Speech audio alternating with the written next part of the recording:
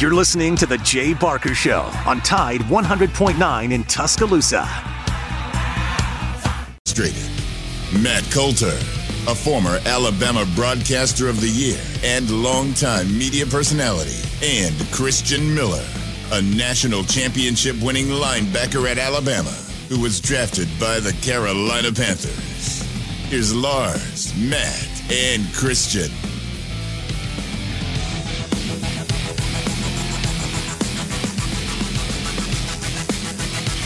Working at Liberty the last 4 years for Ian McCaw was one of the greatest joys of our college career. It came at the right time for our family. It was just a beautiful experience.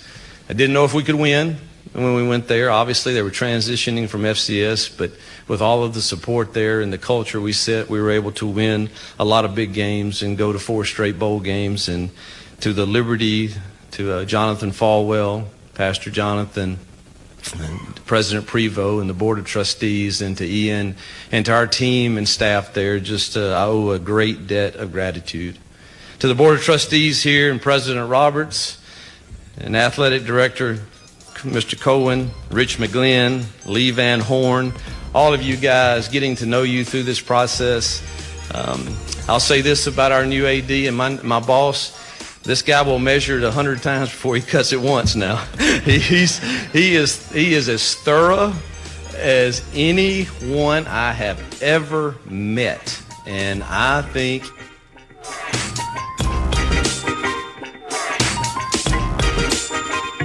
guess he measured 58 times, according to the list he was carrying around. Hey, welcome in to Big Noon Sports. Matt Coulter along with Lars and Christian. You may have listened to it earlier. You certainly heard some of the excerpts and probably read about it online.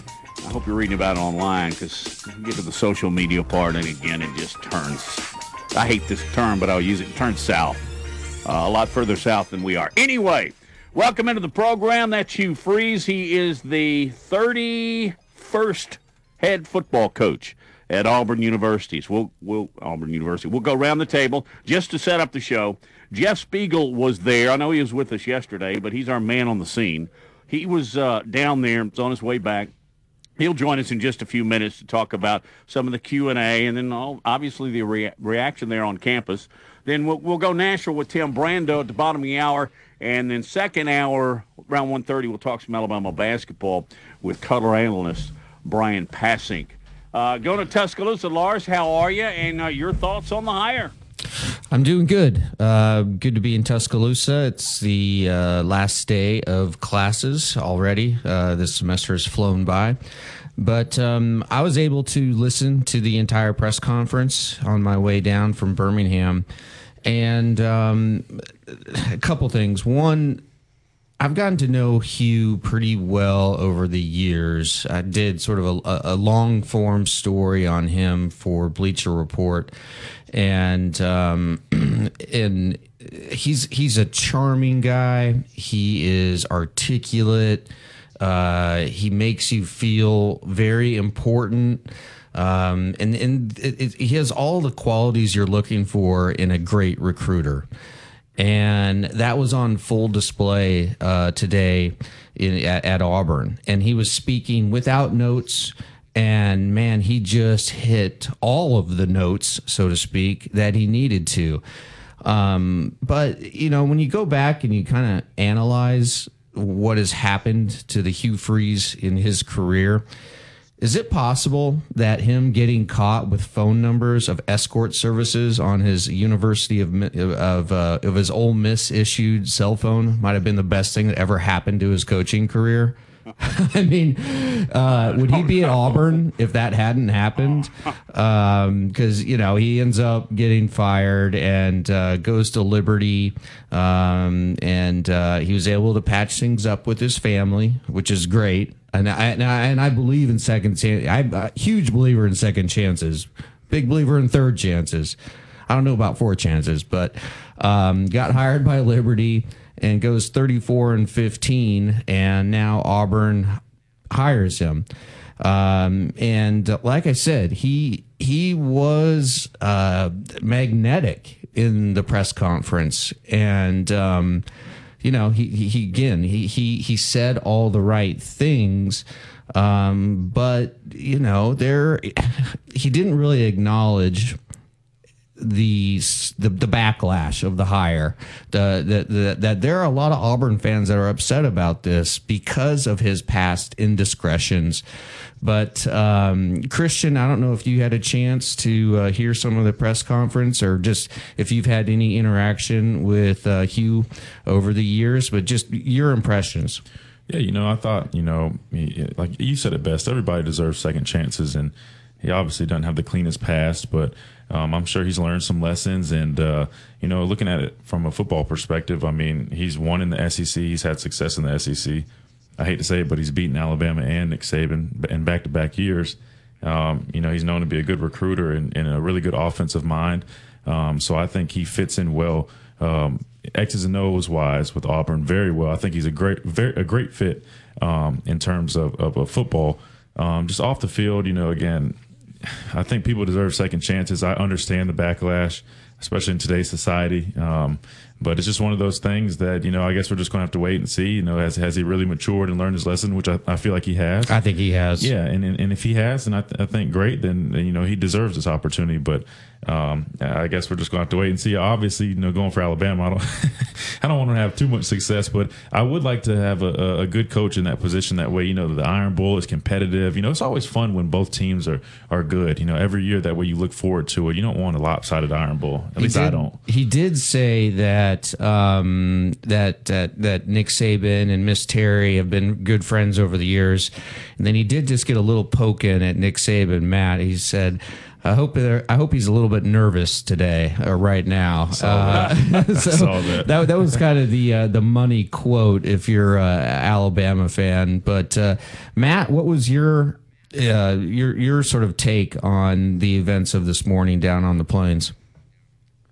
First of all, just a couple of details. It's a 6-year, $6.5 million a year contract.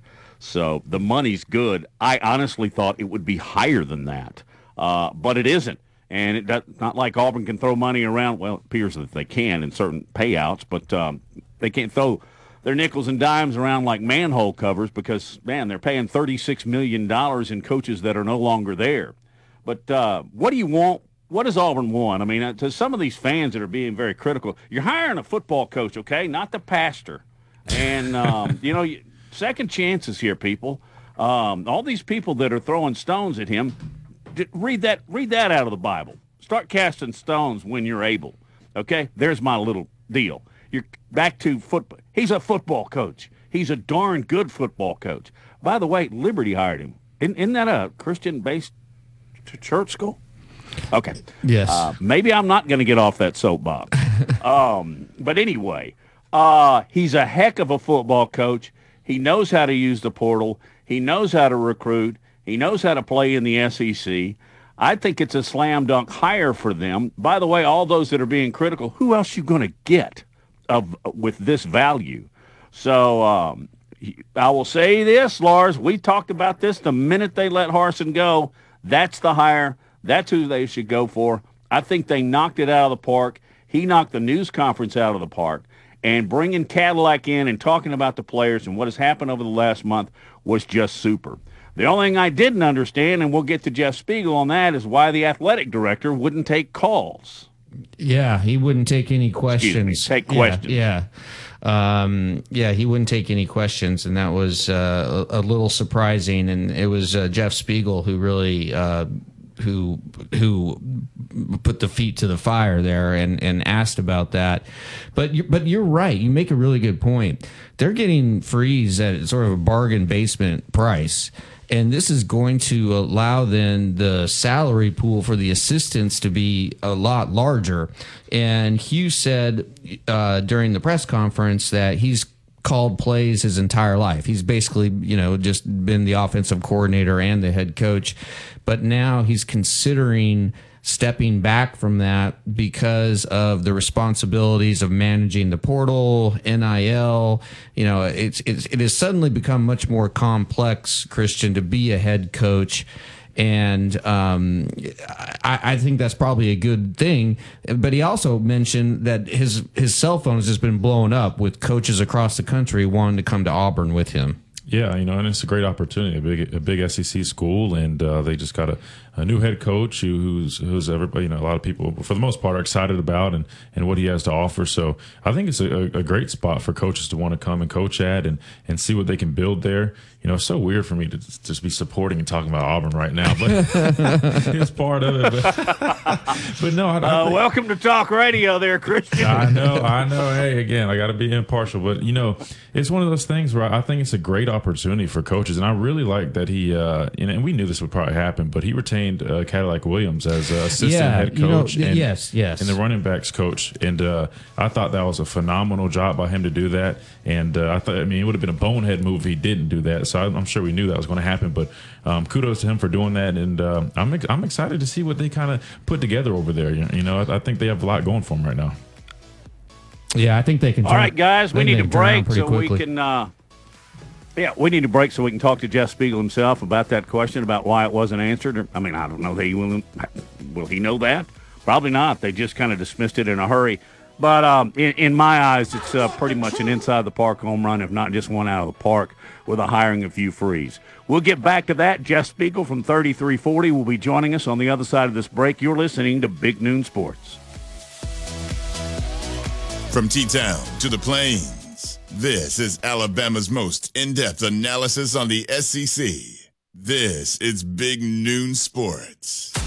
It's the Tuscaloosa Community Calendar, powered by Pepsi. The Wise Men Club will continue its 60-plus year Christmas tree sale tradition, starting Wednesday. Tuscaloosa weather. Becoming mostly cloudy and breezy, the chance of a few showers this afternoon, the high today around 70. Windy tonight with thunderstorms moving in. The storms can be severe. Be sure you can hear warnings if they are needed tonight. The low right around 60 degrees. I'm James Spann on the ABC 3340 Weather Center on Tide 100.9. It's 72 degrees in Tuscaloosa.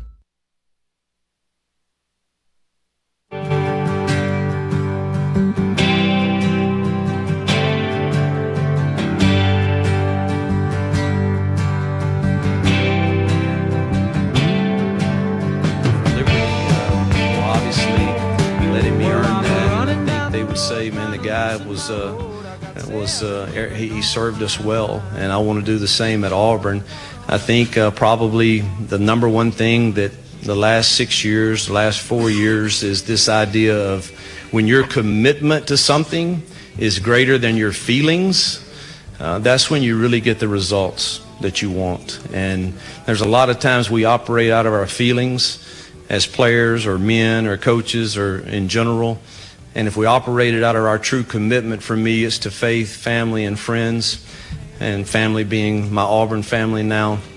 When we operate out of our commitment to those, usually at the end of the day, we really like our decisions.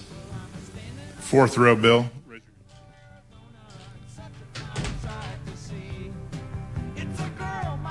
There you have it. More Hugh Freeze and more Eagles, actually, and more 70s music for our next guest. As Jeff Spiegel, the sports director of 3340, joins us. He was in attendance at the news conference today. First of all, we are just going to select bumper music based on what you like from now on, Spiegs. But just give me some general comments on what the atmosphere was like. Describe to us what we can't hear. Well, I mean, you've been to all of these coaches' introductory press conferences, Matt, and you know what the setup is. There's media. And there's also a lot of fans and a lot of people who spend a lot of money, with a football program. So, it's as a media person, it's a tad uncomfortable because, especially in this situation, you had to ask a few tough questions, and that probably doesn't sit well with everyone who's in attendance. So it had that kind of feel to it. But I would say 90% of the press conference was positive. There were a lot of positive questions. There were some tough questions. But to his credit, he didn't dodge them. He took them head on. He's a man who's, remorseful for what he did. The line that I took away from it was, what I did is what I did. It's not who I am. I'm sure he's used that before. He's had to use it multiple times, but I think it's sincere.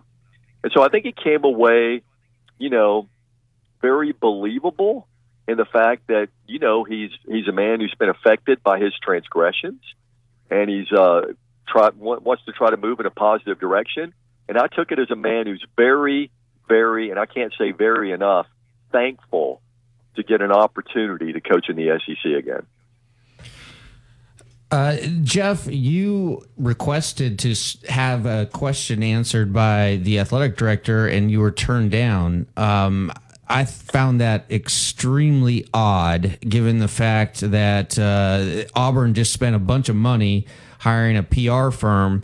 And the one thing you don't want to do when you have a mass of media driving down from Birmingham is to duck any questions. And the fact that they didn't make the athletic director available for questions to me seems quite odd. What was your reaction, and what did you want to ask in that question? Yeah, really? Well, I totally agree. And it wasn't anything that stunned me, because John sat in the front row, and he wasn't up at the podium during the Q&A. He wasn't sitting like on the stage. So I kind of anticipated that he wasn't going to answer any questions, but I wanted to try. And I wasn't going to explore the DM path. I didn't want to go down that path today, be it right or wrong. I wanted to get his reaction to the backlash, whether he was surprised by it. He talked about it being a thoughtful process. And my question was going to be, how much thought did you give to the possibility that there would be some backlash? How much thought did you give to pursuing other candidates who had less baggage than Hugh Freeze? Like, for example, the guy who was in the room, the now associate head coach, Cadillac Williams. How much, consideration was he given? And also, what's your plan moving forward to kind of get this fan base back together? And I don't know what percentage of the fan base is totally against this hire, but I do know this. In the 35 years that I've been doing this job, this is the most negative reaction I've seen to a hire. That's the most. And there was a lot of negative reaction when Gene Chizik got hired, because he had a losing record, not because of any past transgressions. And I'm using John Cohen's words, that Hugh Freeze committed. So yeah, it kind of surprised me, but I did sense that when John was speaking before, he had a paper in front of him, and he looked extremely uncomfortable to me. I don't know if that's what you got. I got that this was not a most comfortable environment for him to be in. And so when he sat down, he was relieved that his part of the deal was over. That's the impression I got. Well, hey, as a fellow reporter, I applaud you for trying to at least ask the question. Christian?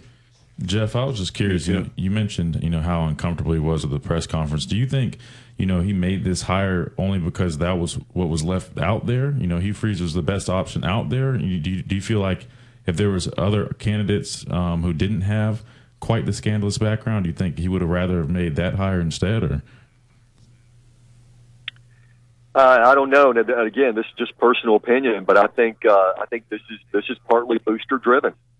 This is booster driven. I mean, they want to win football games, and I asked you the question later, about winning the fan base. How difficult is the process going to be to win over the fan base? And basically what he said is, what? The most important people to me are the people in this building. And the Auburn family and these players and all that. And his number one priority is to get this team together. And if he gets the team together, he hopes the fans will follow. And as far as, the other candidates and everything, it was clear to me that Hugh Freeze was the first choice. They interviewed, Cadillac Williams said he did an interview last week. I think that was just basically a complimentary interview. For what you've done, we owe this to you to at least talk to you about this job. But the number one guy on the list, was Hugh Freeze. Now, where, the fascination with Lane Kiffin, was there, but Hugh Freeze was the guy that John Cohen wanted. Hugh Freeze was the guy I think the boosters wanted as well. Our guest from 3340 is their outstanding sports director, Jeff Spiegel. Jeff, he talked a lot about family, and in fact, his family's in Auburn. I think he just bought a house on Lake Martin. Man, he wanted this job bad, didn't he? He really did. Jordan lives in the community. There's pictures of him wearing the Auburn sweatshirt, in a picture with Jordan. Yeah, he really did. I mean, he really did want this job. And he got emotional, when he talked about his family. He also got emotional when he talked about his agent, because he's getting $6.5 million a year. I'll be getting a little emotional too. But he does want this job, but he wants to get back in the SEC. And another thing that really jumped out to me was toward the end, they asked him about, you're looking forward to competing against Nick Saban. And at the end, he said, I bet Nick Saban is a little nervous right now. And, he does own 2 wins, over Nick. So we'll see how all that plays out. Yeah, another interesting thing that came up was Hugh Freeze's assertion that SEC Commissioner Greg Sankey never blocked him from becoming a coordinator or a head coach in the SEC again. However, you go back to, I think it was 2018. Yes. It was, in April of 2018, AL.com's Matt Zenitz, who I think is a terrific reporter, he reported that, in fact, SEC Commissioner Greg Sankey blocked Alabama from hiring Hugh Freeze to become the Crimson Tide's co-offensive coordinator and position coach because he said, quote, it would look bad for the SEC. Do you think, I know for the fact that the guys that the reporters at AL.com are going to be digging deep into that assertion by Freeze that Sankey never actually put a sort of hiring freeze on Freeze. What was your take on that? Yeah, Joseph Goodman asked that question, who also think is very good at what he does. And I think that's a case of Hugh misremembering. We've heard that phrase before.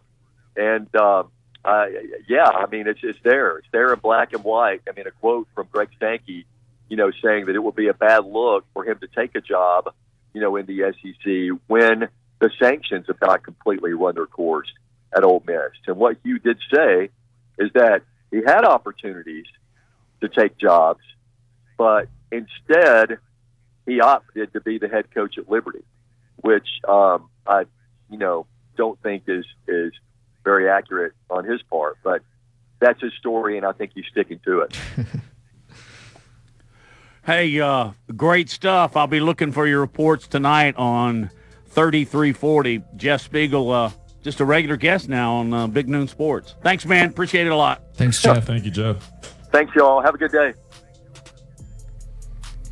I think we owe that guy a beverage or two.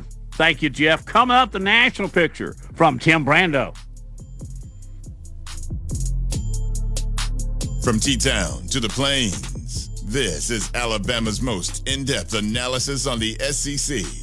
This is Big Noon Sports. The best sports talk in the state. Tide 100.9 and streaming on the Tide 100.9 app.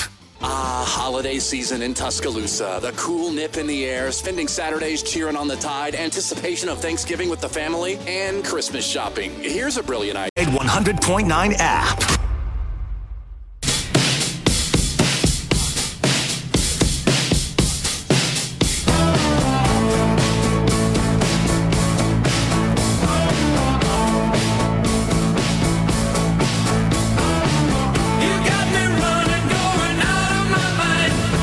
I don't know that I can put it in enough words of how gracious and good and faithful he has been to us.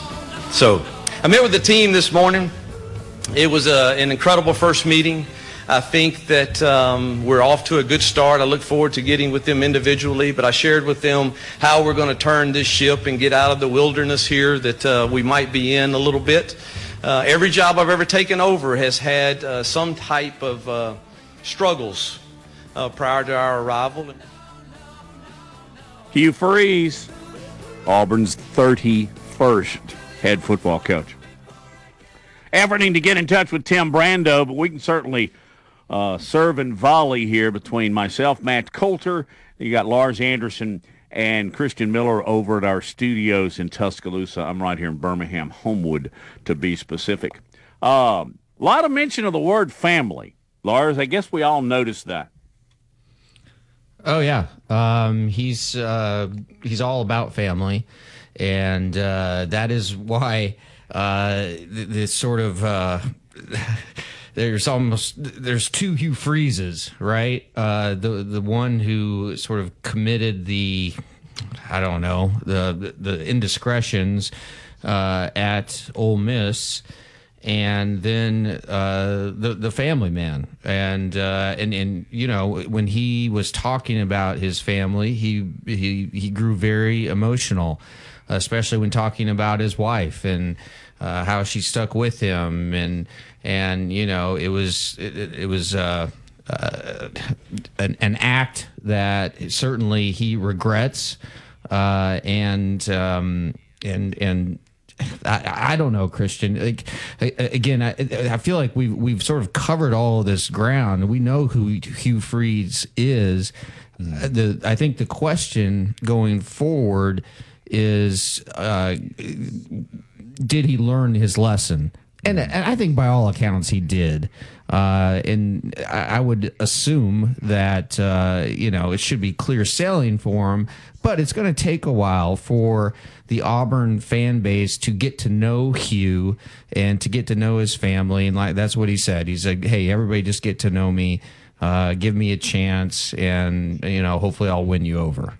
Yeah, and I think, at least I'd hope that he, you know, learned his lesson. I mean, you think about it, you know, he had a really good job being head coach at Ole Miss, and you know, he pretty much lost it all because of some mistakes that he made. He goes to Liberty, he turns that program around, has success there, and now he's finally getting another opportunity at coaching on the highest level in college football, which is the SEC.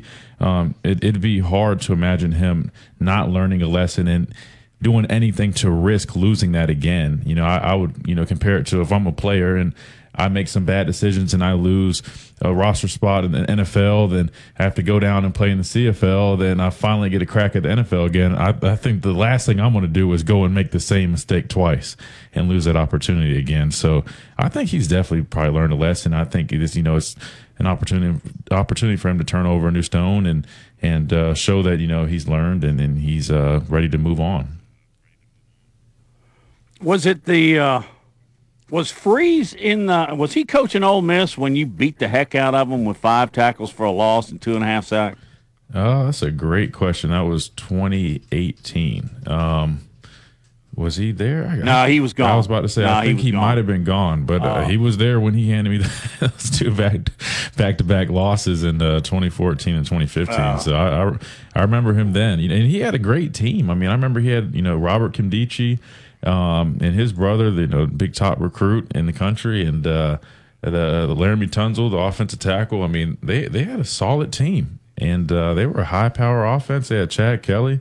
Man, you know, they're a tough team to beat. Man, I thought Chad Kelly was going to be a good NFL player. You know, he actually just won the Grey Cup, I think, in the CFL. Oh, he did? Believe it or not. So, you know, he had so much talent. Lots of talent. A lot of talent, yeah. Lots of talent. He's tough. Okay, so this is my favorite Hugh Freeze story, and it's a positive story. It's and he shared it with me when I did this long piece on him, and it was back in July of 1992, and he had just gotten married. And the bride and the groom, they cruised away in a car from this Baptist church in Independence, Mississippi, where they got married. And they were on their way to the Smoky Mountains, and they were going to Gatlinburg, Tennessee, for their honeymoon. Classy. No, I love Gatlinburg. Don't get me wrong.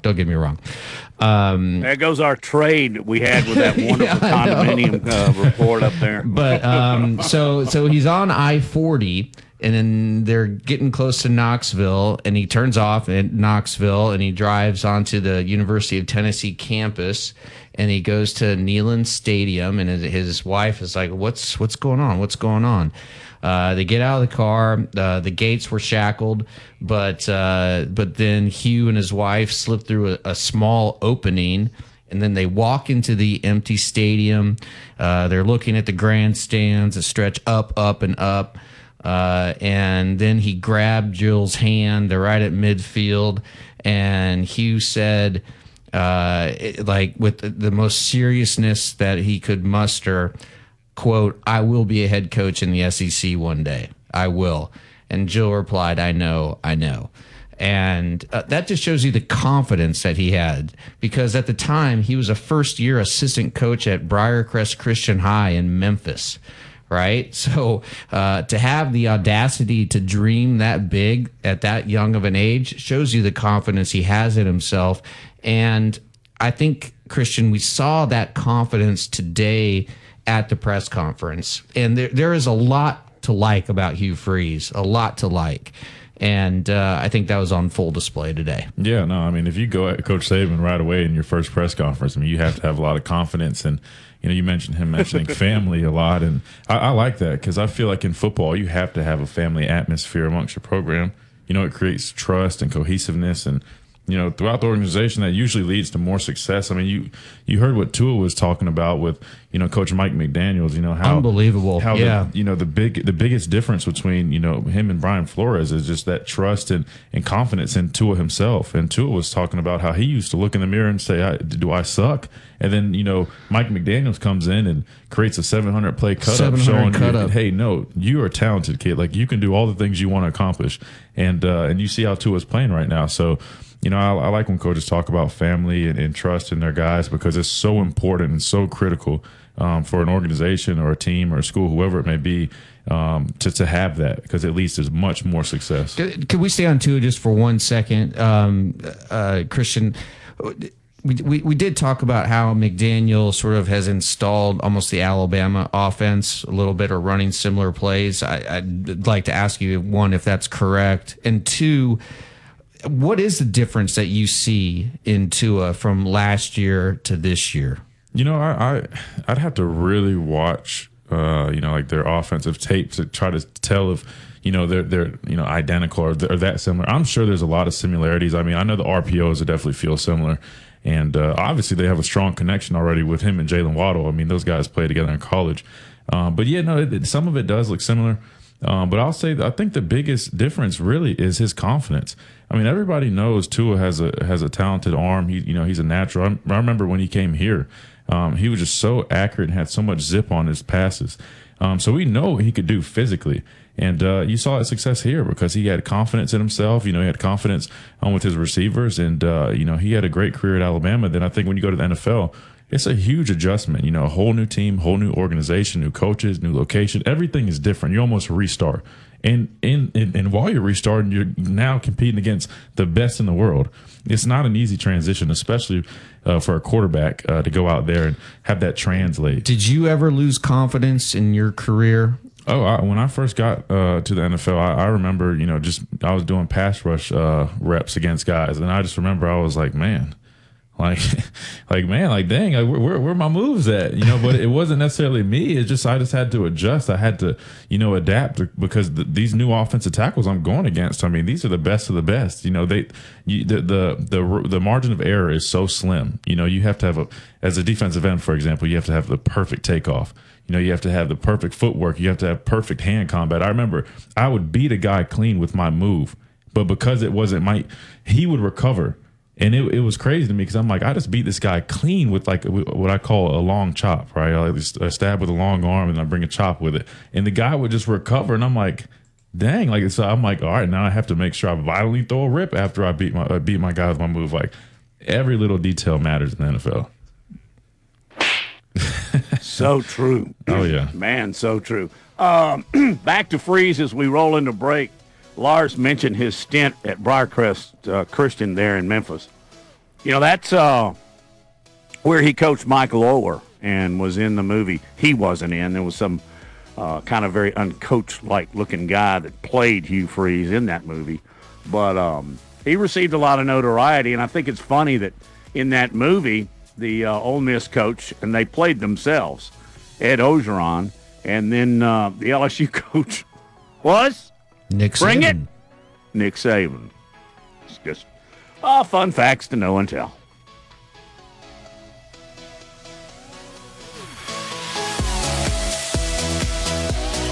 Covering SEC sports like kudzu on the roadside. This is Big Noon Sports. The best sports talk in the state. Tide 100.9 and streaming on the Tide 100.9 app. With Black Friday savings at the Home Depot, you'll find top brand kitchen appliances with innovative features that can do more, so your holidays can be more. Ovens with built-in air fryers for baking the perfect cookies. Thunderstorms moving in. The storms can be severe. Be sure you can hear warnings if they are needed tonight. The low right around 60 degrees. I'm James Spann on the ABC 3340 Weather Center on Tide 100.9. It's 72 degrees in Tuscaloosa.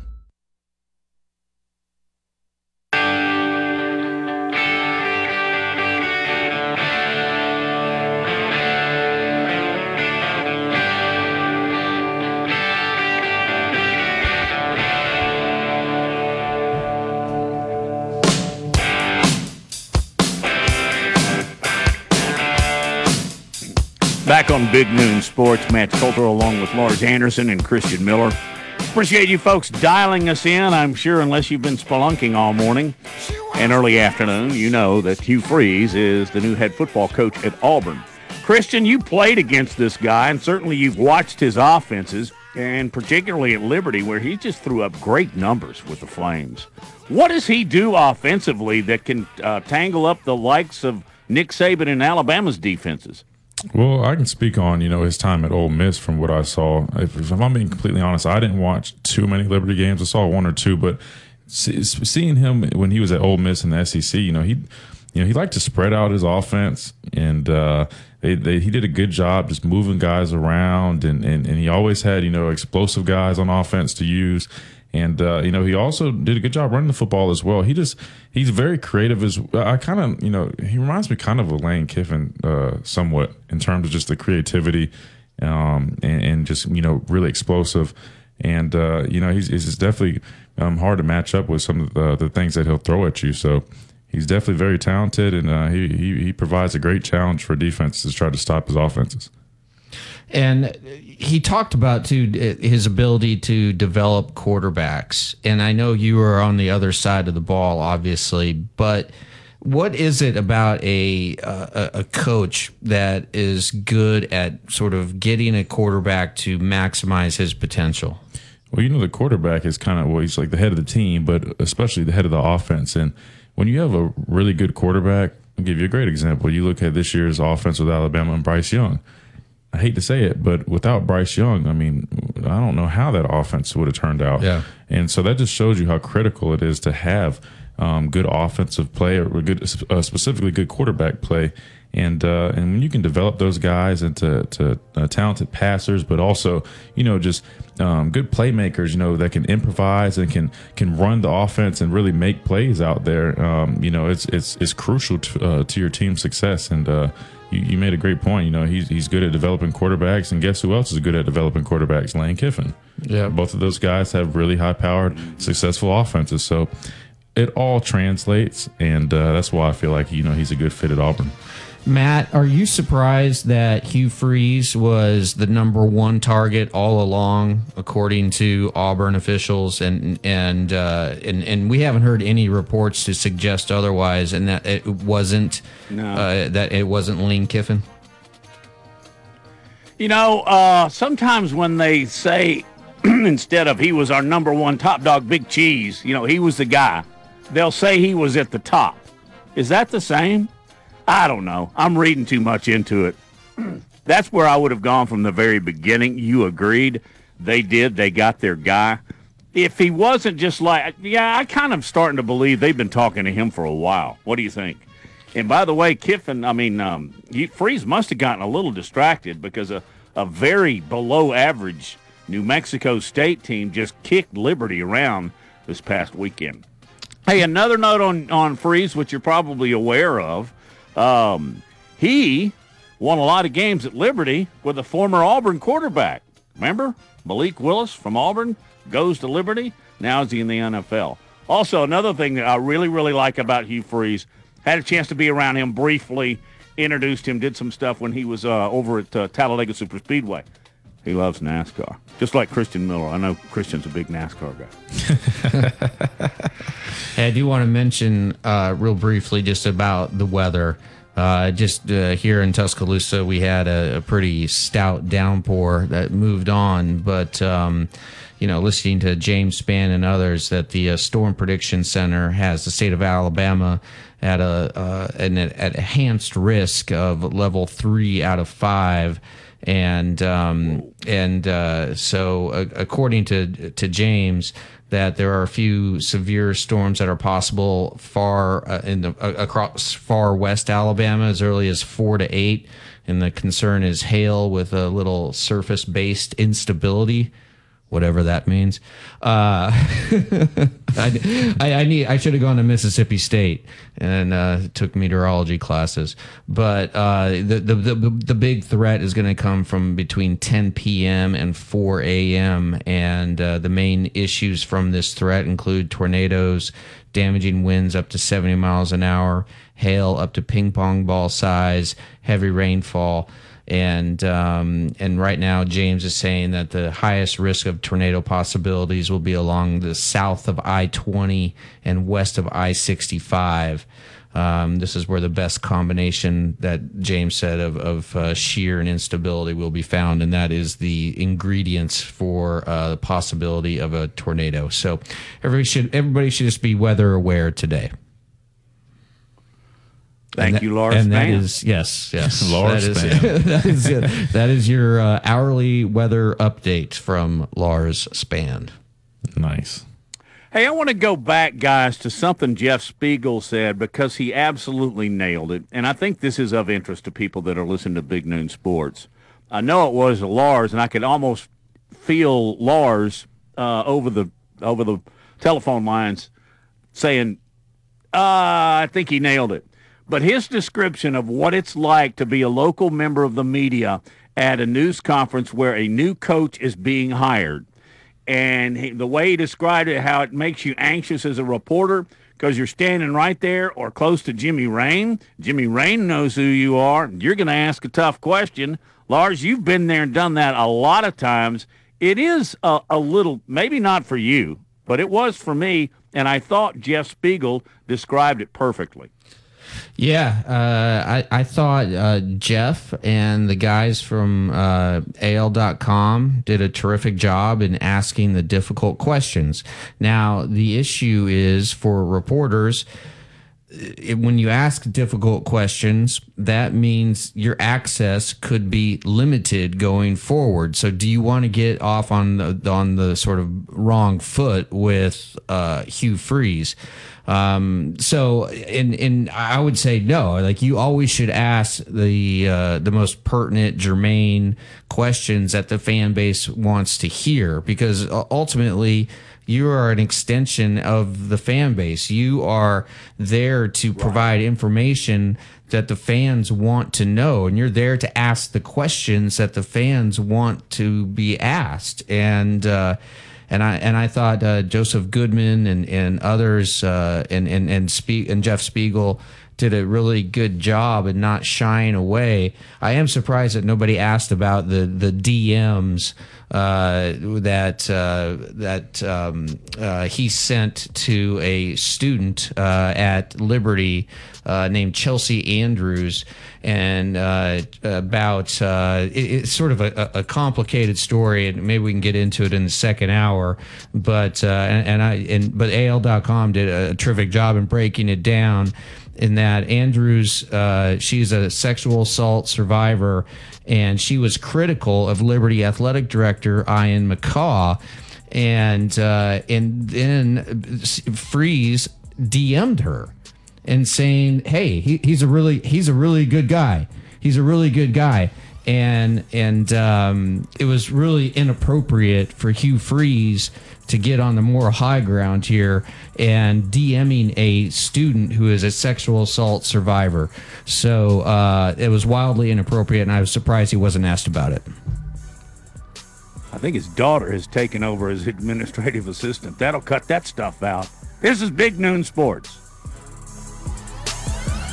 It only happens once a year. JCPenney's cyber deals are back in store and at jcp.com. Through Wednesday, fill your cart with deals like Yes Please Diamonds and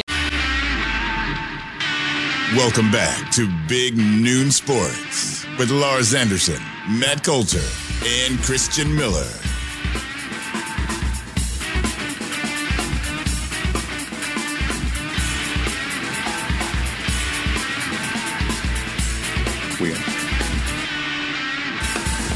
Welcome back into the program. You heard it, Big Noon Sports. Lars, Matt, Christian, thank you for joining us. Social media has just become such an everyday part of our world, and Lars was certainly making reference to that. At one point, Hugh Freeze was asked about whether or not he was going to continue his presence on social media. And what was his? He said he is not going to relinquish. So there you go. And meanwhile, you go to any page with Auburn associated with it, and there are people that are just flat out angry. Guys, we kind of touched on this earlier. I didn't expect this much outrage. Did you, Lars? No, I didn't, because I think he's sort of done his time away from the SEC, worked on himself, worked on his family, kept his family together, and has shown the proper contrition, and evolved. And again, when you're in a room with Hugh and just talking to him one-on-one, it's really hard not to like the guy. I mean, he can kind of cast a spell over you because he's very charming, articulate, engaging. He's the kind of guy who lights up a room. And so, maybe some of this will die down. And you know what cures everything, unfortunately, is winning games. And you look at Auburn's schedule next year, and we can go over it here in a little bit, but I think Auburn can easily get to a bowl game just based on what their schedule is. And I think 7 or 8 wins isn't out of the question.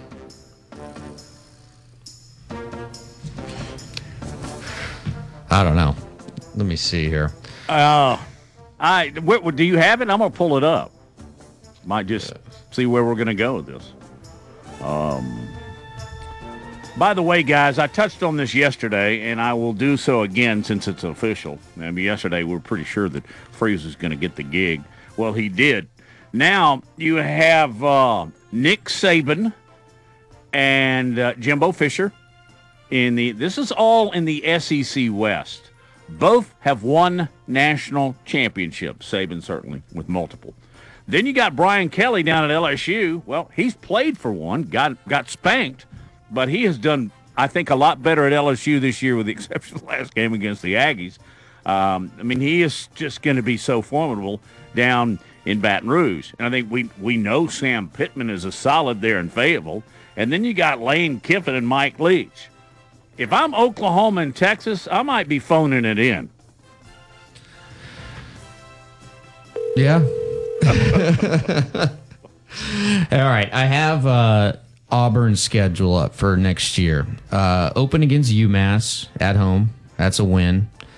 Travel out to Berkeley, California, take on Cal on September 9th. Interesting matchup. I don't know the last time when Auburn played Cal, but I would think that's a win. Samford at home. That's a win. So he's probably going to start out 3-0. Then Texas A&M on the road. Let's give that one to Texas A&M. Georgia, give that one to Georgia. LSU, give that one to LSU. Ole Miss, probably give that one to Ole Miss. Mississippi State, at home. I'll take Auburn. Vandy on the road. I'll take Auburn. Arkansas on the road. That's a toss-up. Look at the next one. Look at the next one. How funny. Let's say, then New Mexico State. So let's say Arkansas wins that game. New Mexico State, that's a win. So you're up to 6 wins there. It makes you bowl eligible. And then you got Alabama at home. And we know what can happen there. And also Hugh Freeze's track record against Nick Saban is pretty impressive. Actually more impressive than any other coach in the country. I think it would be reasonable to expect 7 wins out of this team next year. I think it's hysterical that the team just beat Hugh Freeze at the end of his career there at Liberty is actually on Auburn's schedule next year at Jordan-Hare Stadium in New Mexico State. So that was kind of interesting.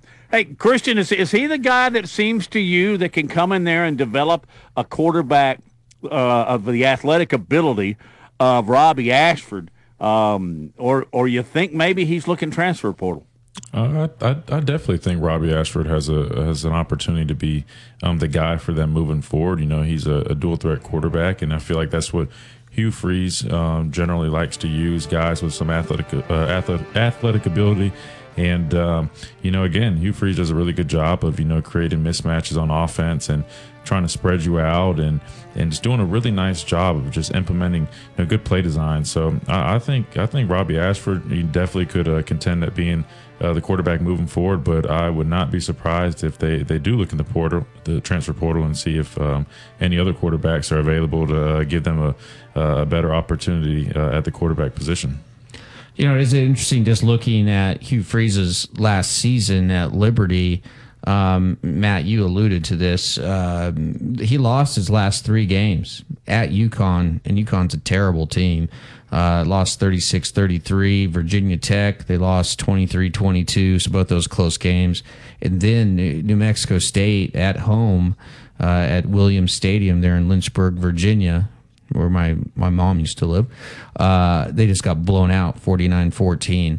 Apparently the players knew that their head coach was leaving. I don't know. But, Matt, it's I know you have been around these coaching hires in this state for a long time. And Jeff Spiegel, who we had on last hour, said that this is the most controversial hire he can remember in his 30-plus years of covering Auburn and Alabama. Would you agree with Jeff on that? Absolutely. And as I just asked you guys about 15 minutes ago, I'm surprised by it. This guy's a proven track record now. He can coach, and he can coach and win in the SEC. Not only that, okay, you're going on about him beating Saban back-to-back, but he can. And, yeah, he had it in discretion. You know what? That was a stupid thing to do. Calling escort services on a university phone. I mean, sometimes I think, and okay, I'm going to get back on my box. Sometimes I think we put administrators and head football coaches up on pedestals they don't deserve. We especially expect them to keep a moral high ground. Good grief, folks. We're all human beings. Gosh, if everybody knew about the things I'd done, I wouldn't be here. No. I mean, I wasn't that bad, but, I've certainly misstepped in my life. And, we're all about forgiveness here, aren't we? What he did was dumb. He had the NCAA problems, too. But, boy, he sure did get a lot of players in, Christian. I mean, they had, they had some unbelievable players. Oh, but, yeah. I'm of a give the guy a break mentality here, where apparently if I were in the Auburn community, I'd be in the minority. Yeah, I think, Matt, and I'm with you on the whole second chances thing, but I think the biggest thing is, and being an athlete myself, we're put on pedestals as well, and we're taught to, hey, we have to move a little bit different. We can't do everything that everyone else does, because the consequences are far greater usually because of the attention that it's going to bring to ourselves and our program. So I think it's just one of those things that, you just expect a guy, of his age and in his position just to know better. I mean, we're not saying you have to be perfect, but I mean, using that kind of phone, the university phone, and reaching out to an escort service. I mean, you just have to know better, And then it's one of those things where it's like, you do it one time, it's a mistake. But if you keep making multiple bad decisions, that eventually becomes a part of who you are. And I'm not saying you can't change, but I think that's kind of where people are going. They just feel like there's just numerous things that have occurred, and it almost kind of appears like it's a pattern to an extent. Now, again, I know people can change, but I think that's where the backlash comes. I think if it was a one-time thing, it's like, hey, okay, this guy made a mistake, but repeated mistakes, that's almost a reflection of who you are, in my opinion. Yeah, no, I agree. But one reason why Auburn is why they hired the guy is because he has rebuilt programs at Ole Miss. I mean, Ole Miss was irrelevant for 3 decades before Hugh Freeze got there, back to the days of Johnny Vaughton, Archie Manning, and he did the same thing at Liberty. And I remember when I was spending time with him, he has this in his office, and I'm pretty sure he still has it today. It's a phone book thick manuscript, and it's his personal manifesto for how to construct a winning program, and it's called The Journey. And there's 9 chapters in it, and he showed it to me, and they include his recruiting plan, first 100 days on the job, top 25 things to build, and his ideas for how to engage the fan base, and his coaching philosophy. And it took Freeze about 2 decades to refine this, to refine everything that's in this the Journey manuscript.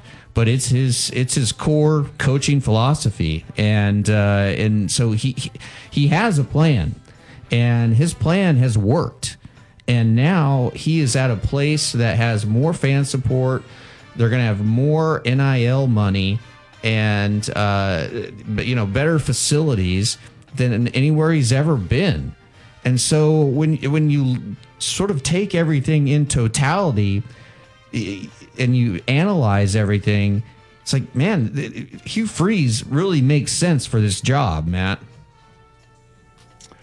I think it does. And I think I don't know if Saban's actually sitting there drumming his fingers on his desk there. I don't think so. But I don't, but I do think he goes, well, like I said a minute ago, this SEC West has got some really, really good coaches in it. I don't think he's nervous, but I think that they will certainly. Don't you think they'll butt heads a lot when it comes to recruiting in this state? This state, man, it produces a lot of high school talent. So, yeah. And you know what? Hugh Freeze is going to get his share, especially early, because he can offer them the opportunity to play a lot immediately. Back with more on Big Noon Sports.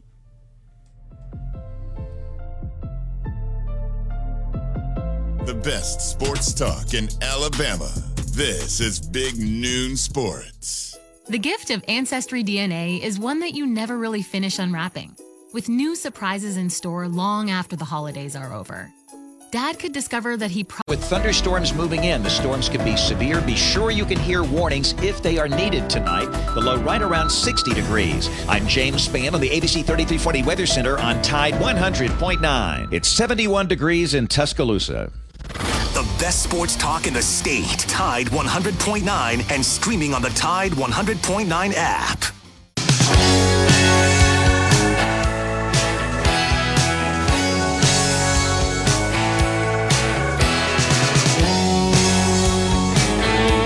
Really enjoy that type of game. And I have a great respect for Nick, and he and Miss Terry have been really good friends to us too. But I hope they're a little nervous today. Coach, we're going to take 2 more. Third row. I love that. What a great response. So he's already tossing them across the bow from Auburn to Tuscaloosa. So, like I said earlier, though, I don't really know if Saban's really hitting the bottle over that. Hey, guys, did you watch Monday Night Football? Yeah, I did. I suffered through every single play of the game last night, and Initial thought is Matt Ryan is pretty much done as a quarterback in the NFL. And he struggled mightily. But somehow, some way, the Colts had a chance to tie it late in the game, but then there were issues with they're driving down the field. They're facing a 3rd and 3, look, everybody in the building knows that they're going to give the ball to Jonathan Taylor. You know, I mean, and Taylor gets stuffed, and then on 4th down, it was an incompletion on the left sideline. But I thought Indianapolis was actually going to be really good this year, just because of Jonathan Taylor and their offensive line, and I thought Matt Ryan still had something left.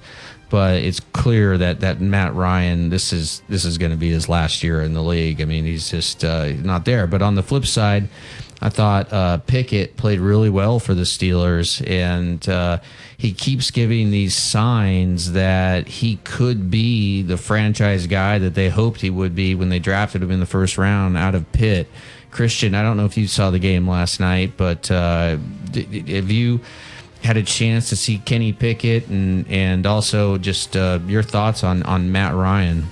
You know, I think Kenny Pickett's one of those guys that he's getting better and better each week, and I think it's another case of what I mentioned earlier, just, you know, taking a little bit of time for a guy to transition, and I think he shows a lot of promise, and I think he's going to be a good quarterback for them. You know, he's just still young and, you know, feeling it out, figuring the game out. But you know, Matt Ryan, speaking on him, you know, is talented guy. I mean, I feel like he's always been kind of like an unsung hero. He never really got a lot of credit that he deserved, but his time in Atlanta, they could have just won that Super Bowl. If they would have won that Super Bowl, I mean, it would have. It's such a huge difference in his legacy. I would have felt like, but he's always been a very good quarterback, and I think just, you know, he's just getting older, and, you know, you hate to see it, but, you know, his time in the NFL, I feel like he never really got the credit he deserved. He had some really good years, you know, in Atlanta with, you know, Julio, and, man, you know, really good quarterback. Yep. Matt, what were your thoughts on the game? Totally. Yep. Yeah, well, first of all, it was a very entertaining game, and I liked watching it.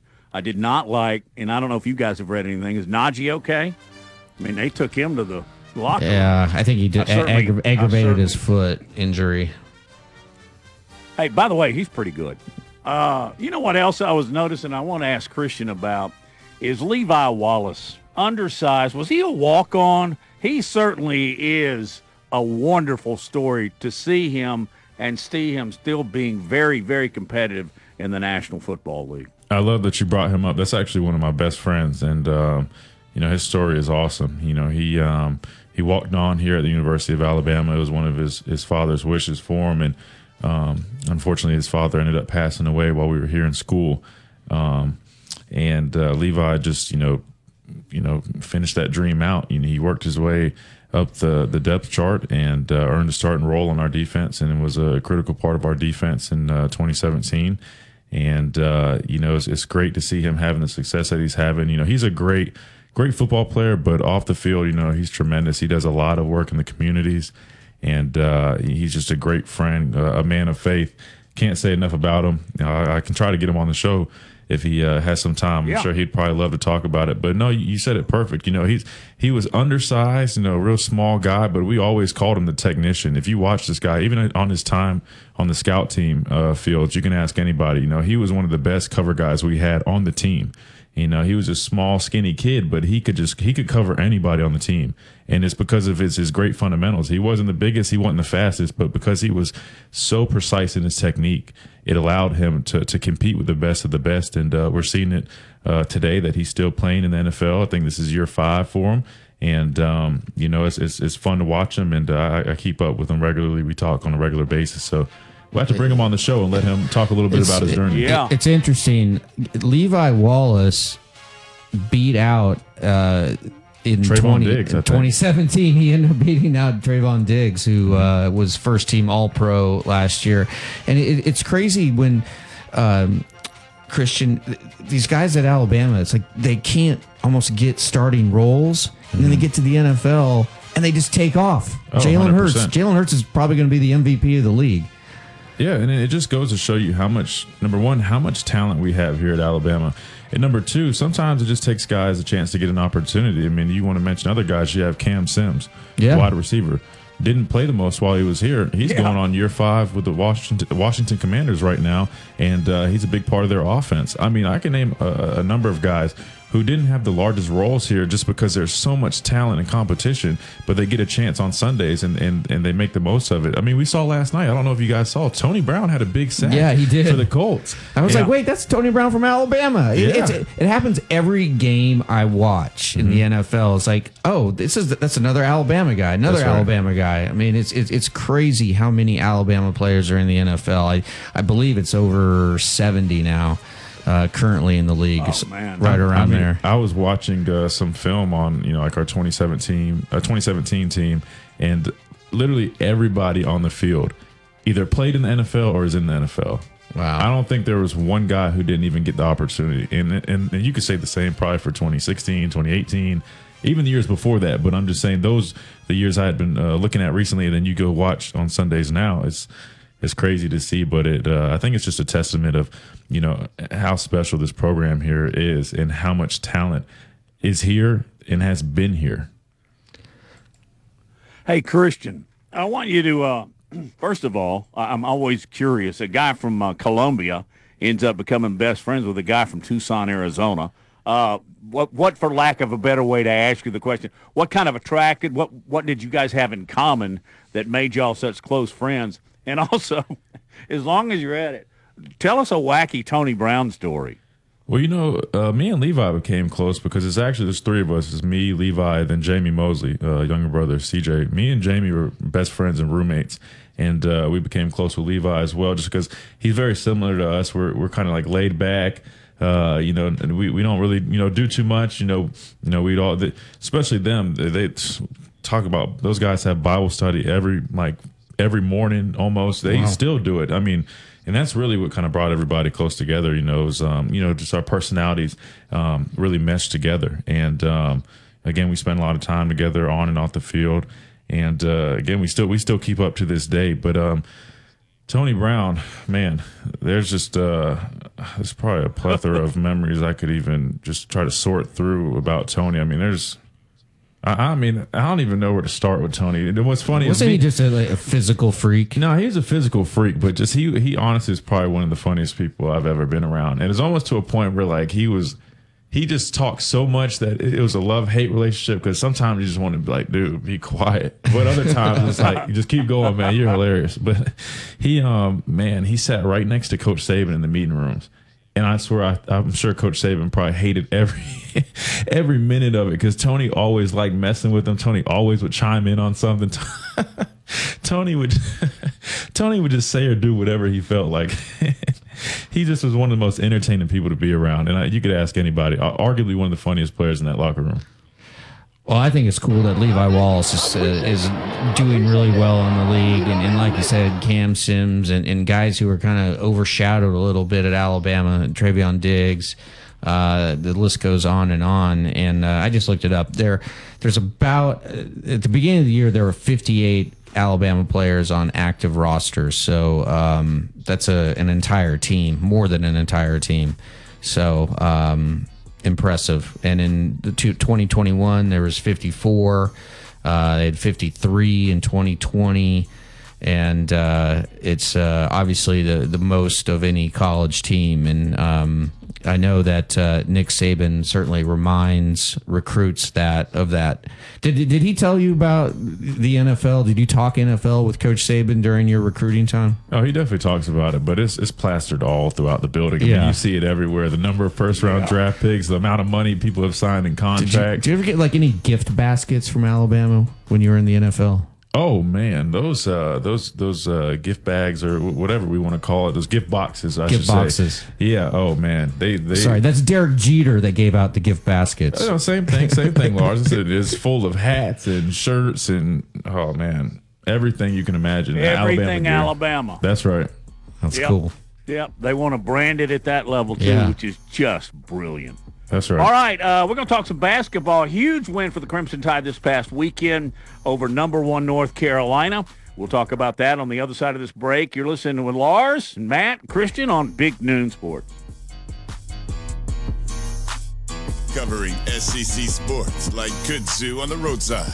This is Big Noon Sports. With Black Friday savings at the Home Depot, you'll find top brand kitchen appliances with innovative features that can do more, so your holidays can be more. Ovens with built-in air fryers for baking the perfect cookies.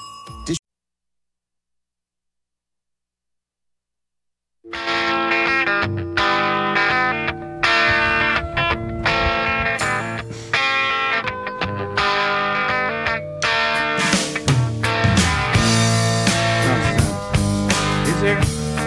I've never gone there.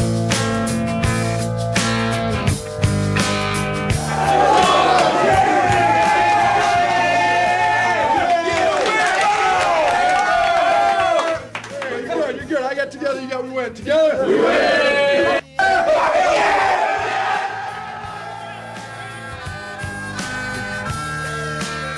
Back on Big Noon Sports, it's Matt, it's Lars, it's Christian, and joined by the color analyst from the Alabama Crimson Tide Sports Network Basketball. It's also former player Brian Passink is going to join us. And the sounds you heard of the celebration after Alabama's 103-101 4-overtime victory over number 1 North Carolina.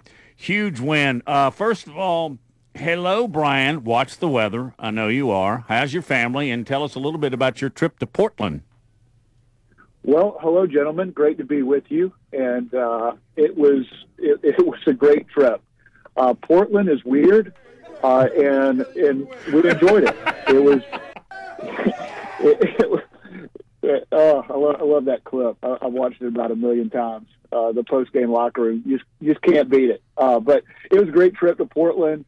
One of the premier, if not the premier pre-conference tournament in the country, with just the brand names of the top Nike schools in the country were there. And to go 2-1, I mean, the goal was 3-0 to win the championship, but I felt like Alabama won the championship. When you play North Carolina, which you hope to play number 1 North Carolina on Sunday, I didn't think it would be in the third-place game, but nonetheless, you don't have many opportunities in life to play the number 1 team in the country.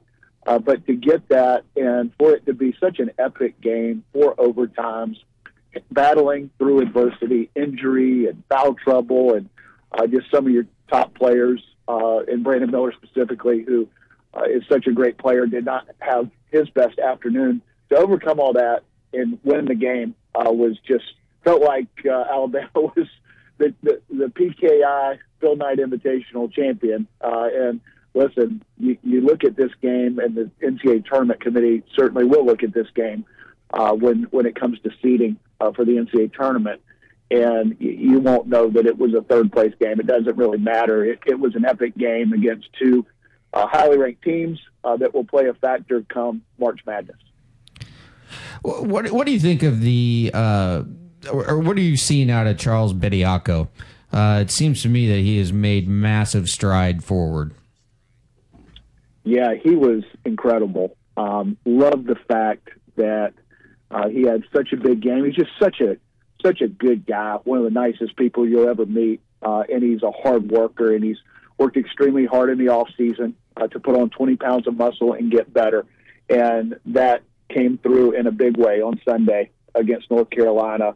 14 points, 16 rebounds, I think 3 or 4 blocked shots in 44 minutes.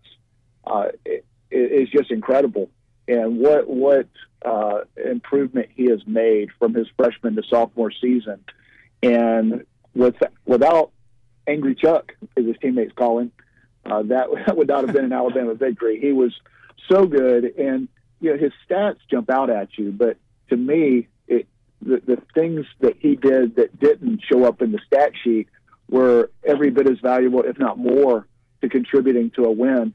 There were several times where North Carolina is running high pick and rolls for Caleb Love and R.J. Davis, and you've got the 7-footer, Charles Bediako, matched up on 2 of the best guards in college basketball, and he stayed with them and would force difficult shots. Didn't necessarily block shots, but force difficult shots. And some of the mid-range jumpers that North Carolina was hitting in the first half, they were missing in the second half. And a big reason why is having to shoot over the outstretched arms of Charles Bediako. So that was great to see. Needed all of that in a 4 overtime victory. But he's one of the most improved players, I think, not just on this Alabama team, but in the Southeastern Conference, and a big reason why Alabama has a chance to do something special this year. Brian, you just mentioned doing something special this year. I know it's still early on in the year, but what is it about this year's team that just gives them such high potential? Well, it starts with talent and depth and athleticism, skill, all those things you have to have. But the stuff that I see off the floor, I think is every bit as important as those things. You see guys like Brandon Miller, who struggled in the game against North Carolina, excited for his teammates. You see guys as excited about making the right pass as opposed to scoring. It's an unselfish group. It's a team first group. They're hard workers. They're a group that is they have their own individual goals, but they're never at the expense of team success. And so they have a chance to be really good, really special. So far, so good early in the season. Obviously, a ton of basketball to be played. The SEC is going to be as good as we've seen in a long time, which is saying something. But this team has a chance to be really good, and if they keep working, have the right attitude, they'll be able to accomplish all those goals. And it's funny. Do you think what is the ceiling for this team? Are we talking potential number 1 seed? Well, yeah, I don't want to get too far ahead of ourselves here, but I'll tell you this. Last year, we talked about it on the air on Sunday. Last Thanksgiving tournament, I watched the eventual national champs, Kansas Jayhawks, lose to a pretty average, at the time, Dayton team. And if you would have told me that Kansas team was going to cut down the nets and win the national championship, I would not have believed you. You look back at North Carolina, who was a possession away from beating Kansas for the national championship last year. And in mid-February, they were considered one of the first 4 teams out. They were on the bubble. They weren't even in the NCAA tournament. So anything can happen. Listen, it's November. I love the pieces of this team, but if they continue to get better, limit the turnovers, continue to defend at a high level, and become a little more cohesive as the season progresses, yeah, they have a chance to do something special. I don't want to say predict a Final Four or anything like that, but they have all the pieces in place to do those things if everything comes together. And I'm excited about this team. I know everybody affiliated with the program, they're excited, and fans are. So it's been a great start to the season. It's a lot of fun, and looking forward to seeing how this team progresses. Brian, Nate Oates has been here since 2019 now. What is it that he brings to the team, and how critical is it to have him as a head coach here at the University of Alabama? Well, yeah, I think you know something about how important having a really good head coach is. And we have that in the football program and just about every one of our athletic programs, and basketball is no different.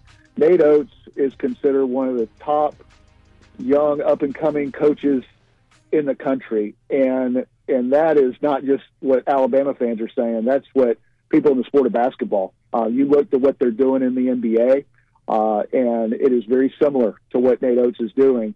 And you talk to general managers of NBA teams, assistant coaches in the league, and Alabama prepares you for what's ahead in the NBA, and it's a big reason why recruiting has gone national for the basketball program. You're getting guys like Brandon Miller and Noah Clowney, and a top 3 recruiting class from guys from all around the country.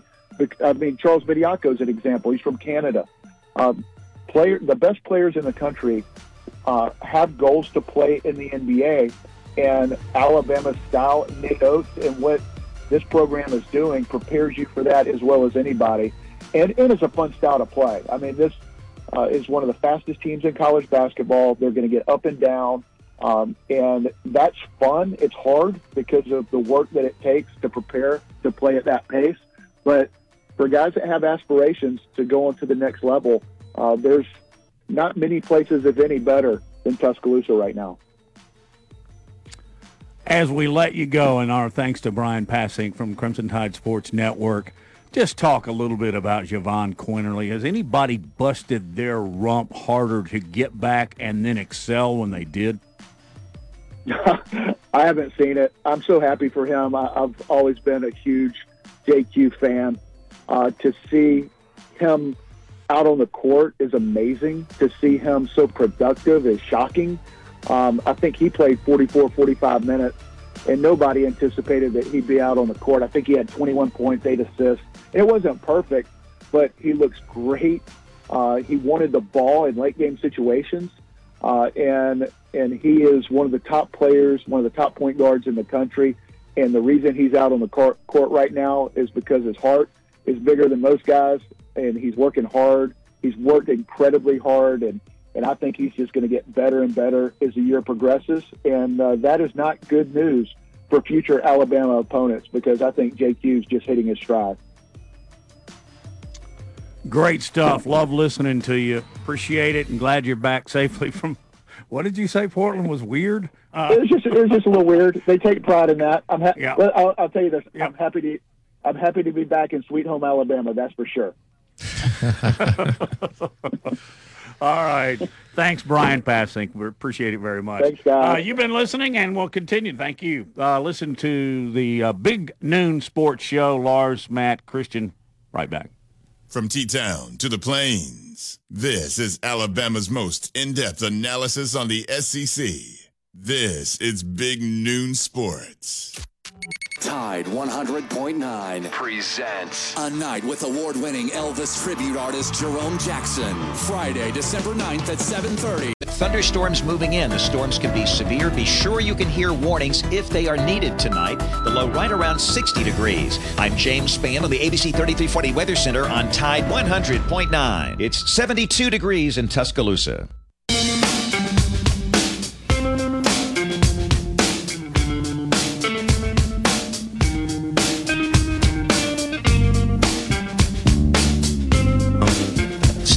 Staff has to drive the culture.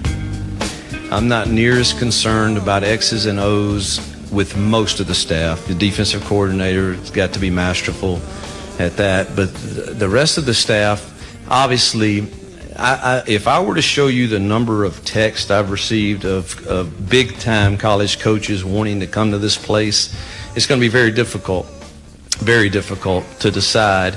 But what will be the deciding factor is putting a staff together that I think complements each other and drives the culture consistently. There is none of this, well, that's a suggestion. No, it's not a suggestion. This is how we do it, and it's proven to turn programs. There you have another excerpt from the news conference today from Auburn.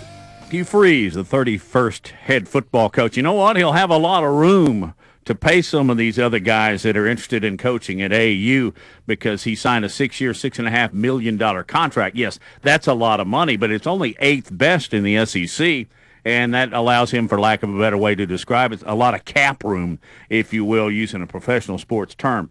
Guys, I'm sitting here in the studios at Crawford in Birmingham, and I'm watching the World Cup. I don't know if y'all are keeping up. Yeah, You're probably watching it in that studio. We're riveted USA is leading.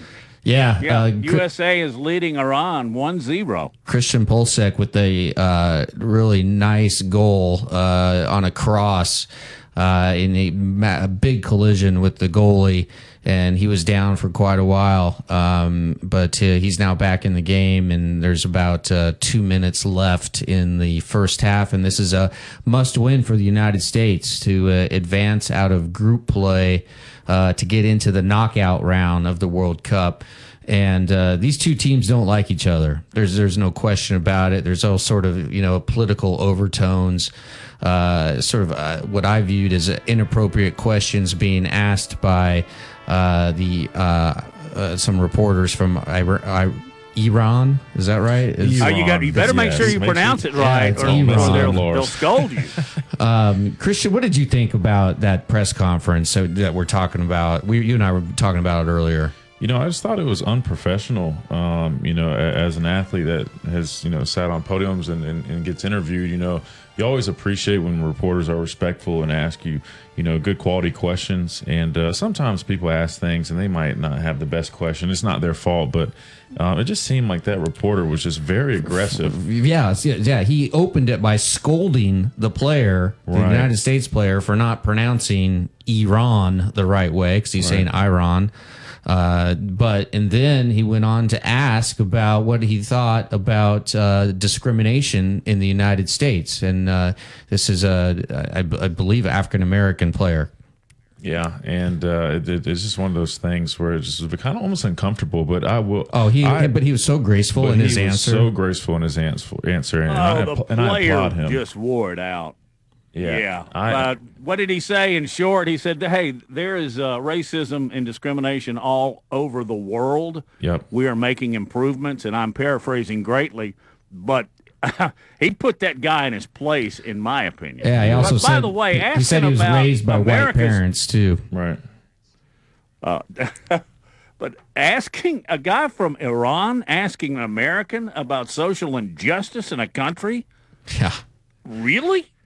Yeah, he easily could have flipped the switch and just gone and attacked all the human rights violations that go on in the country from where that reporter is from, but took the high road. But I think that reporter sort of is representative of how goal. Oh my. 2-0. How do y'all see it before I did? 2-0. U.S. just, they're calling them offsides. Oh, never mind. Sorry, there is in real time. Yeah, he did not look offsides to me, but let's see, they're doing the replay. Do they do instant replay? Yeah, no, it's he was off just by about a half a foot. But, USA is probably going to go into halftime here leading 1-0. And like I said, they need to win this game to advance. And to advance to knockout play really would be just a big step forward for USA men's soccer. And the fact that we played England to a 0-0 tie the other day, and England is arguably the best team in the world, shows you that we have talent. But the thing is, Iran just wanted a tie. If they tie this game, then they advance.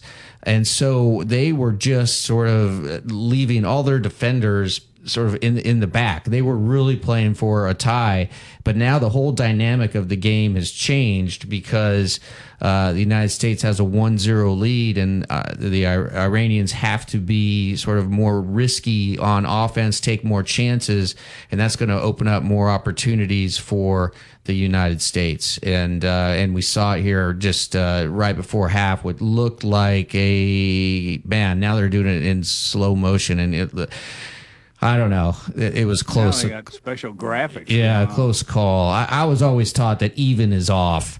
So you could argue that he was offside, but going into halftime, United States 1-0, and this is one of the bigger games in U.S. men's soccer history, and that's really not an exaggeration because of just who we're playing and where U.S. men's soccer is in the world. Kristen, did you know that Lars Anderson, the guy sitting right there next to you, played college soccer? I did not know that. Yeah, I haven't told. I was going to get to that, but Antonio Langham and I have gone back and forth on this, and Langham said that if he is playing goalie, that I would not. I told him if I was taking penalty kicks, I could hit 10 out of 10. Oh wow! And Langham's like, no way, you won't even hit 5. Wow! So we got to get Langham. Does he have prior experience playing goalie or anything? No. But it's Antonio Langham, you know. But he's got the athletic ability, but playing goalie is not easy. Quarterback. Yeah, that's He's a cornerback. I imagine those skills would help. Wow. I kind of want to see this now. I think we need to set this up. Yeah, we need to get Langham. We need to get Langham in studio. Send out a smoke signal to get Langham into Crawford. All right, we'll bring him on. Hey, guys, thank you. I hope you have a great afternoon. Man, we are about to get hammered here in Birmingham. Ladies and gentlemen, please keep an eye on the weather. Lars, have a great last day of class. Christian, talk to you tomorrow. And appreciate it. Also, many, many thanks to Jeff Spiegel and to Brian Passink for helping us out on Big Noon Sports.